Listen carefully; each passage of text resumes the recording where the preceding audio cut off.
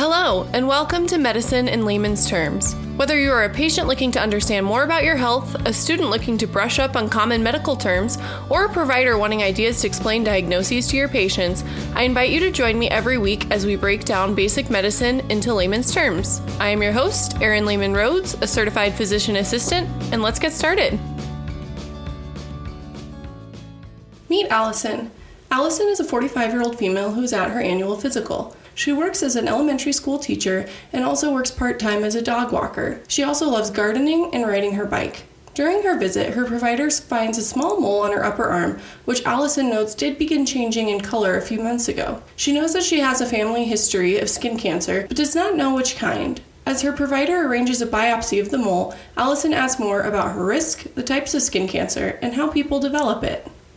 Briefly, I wanted to thank everyone for all of the downloads, supports, and views. Again, there will be a link to a YouTube video if you want to watch an animated video of the podcast. Feel free to check out our website for the show notes, extra resources, and the YouTube link. But without further ado, let's talk about skin cancer.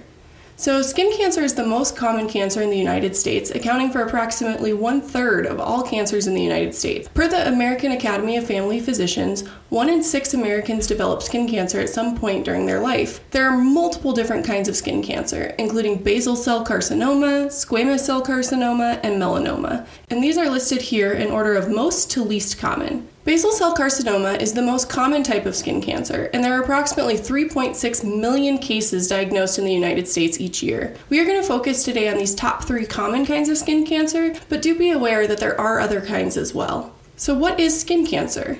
Skin cancer is the uncontrollable growth of abnormal skin cells. It most often develops on skin that is frequently exposed to sunlight, including the scalp, face, ears, neck, chest, and arms. However, it can also develop in places like your genitals or toenails. Having lighter skin tones is a risk factor for developing skin cancer, but skin cancer affects people of all skin tones.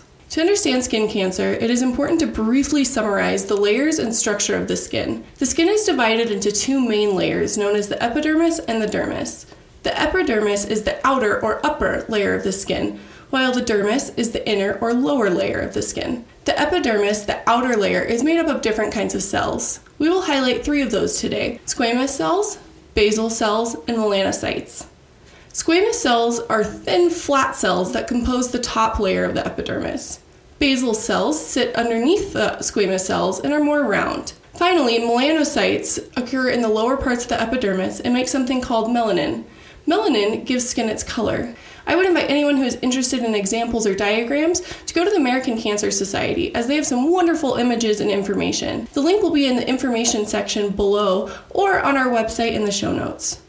Quick skin fun fact moment here to liven it up a little. In 1 year, an adult human generally sheds approximately 1 million skin cells, adding up to over 8 pounds of dead skin. Generally, we shed our entire outer skin layer every 2 to 4 weeks.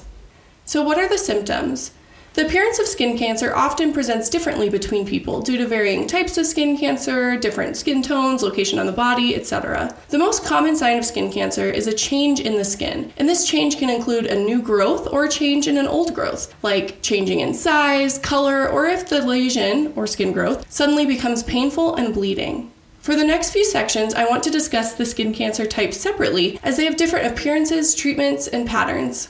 If you recall, the 3 main cell types of the epidermis are squamous cells, basal cells, and melanocytes.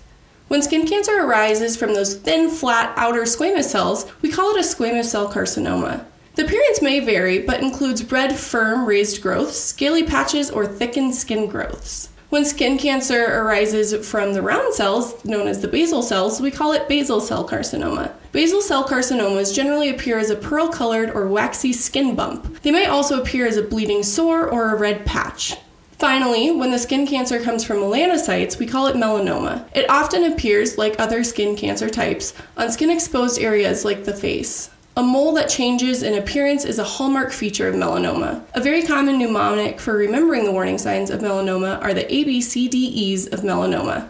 A stands for asymmetrical. Does one half of the skin growth differ from the other? This could be one side being raised with the other side being smooth, or one side being darker than the other. B is for border. Is the border smooth or is it jagged? C is for color. Is the color same across the skin growth or is it uneven? D is diameter. Is the skin spot growing or larger than the size of a pea?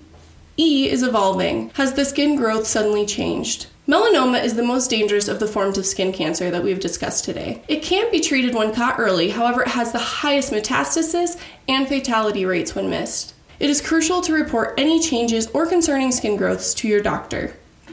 So what are the causes? Skin cancer is most commonly due to overexposure to ultraviolet rays, otherwise known as UV rays. This can come from direct sunlight or tanning beds. Too much UV can damage the DNA in cells, and this can lead to cell abnormalities and out-of-control growth.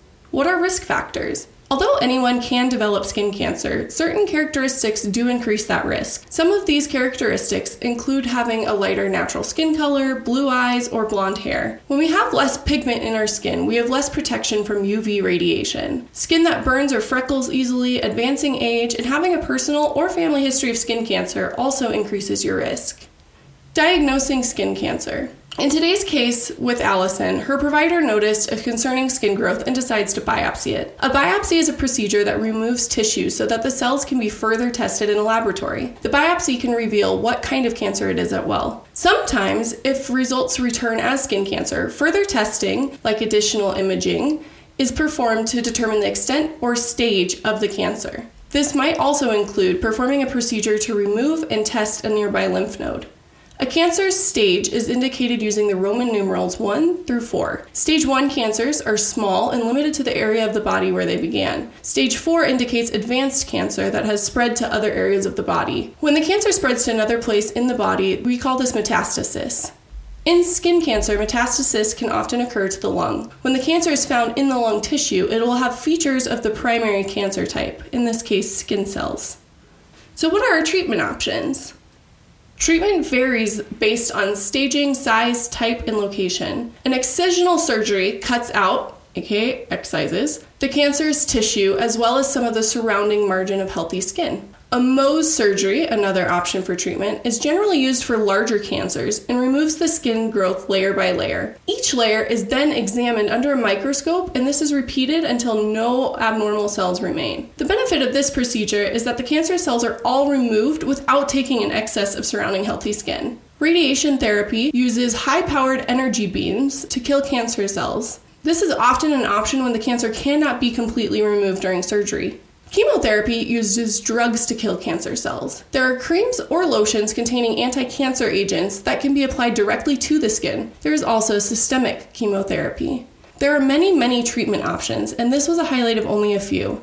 At this point, you might be thinking to yourself, so should I just stay inside? No is the answer there. There are many benefits from sunshine in the outdoors. Being outside offers many ways to stay active, like biking, hiking, or if you are like me, beach volleyball. Sunshine and spending time outside has been linked to decreased stress levels and improved mental health. The sun's UV rays can also stimulate production of vitamin D, which is an important vitamin for bone development and immunity. It is, however, important to protect yourself and decrease your risk for skin cancer. Use a sunscreen of SPF 15 minimum and remember to reapply it. Make sunscreen part of your daily routine and wear protective clothing. And that, my friends, is an overview of skin cancer. Join us next week when we talk about heart attacks.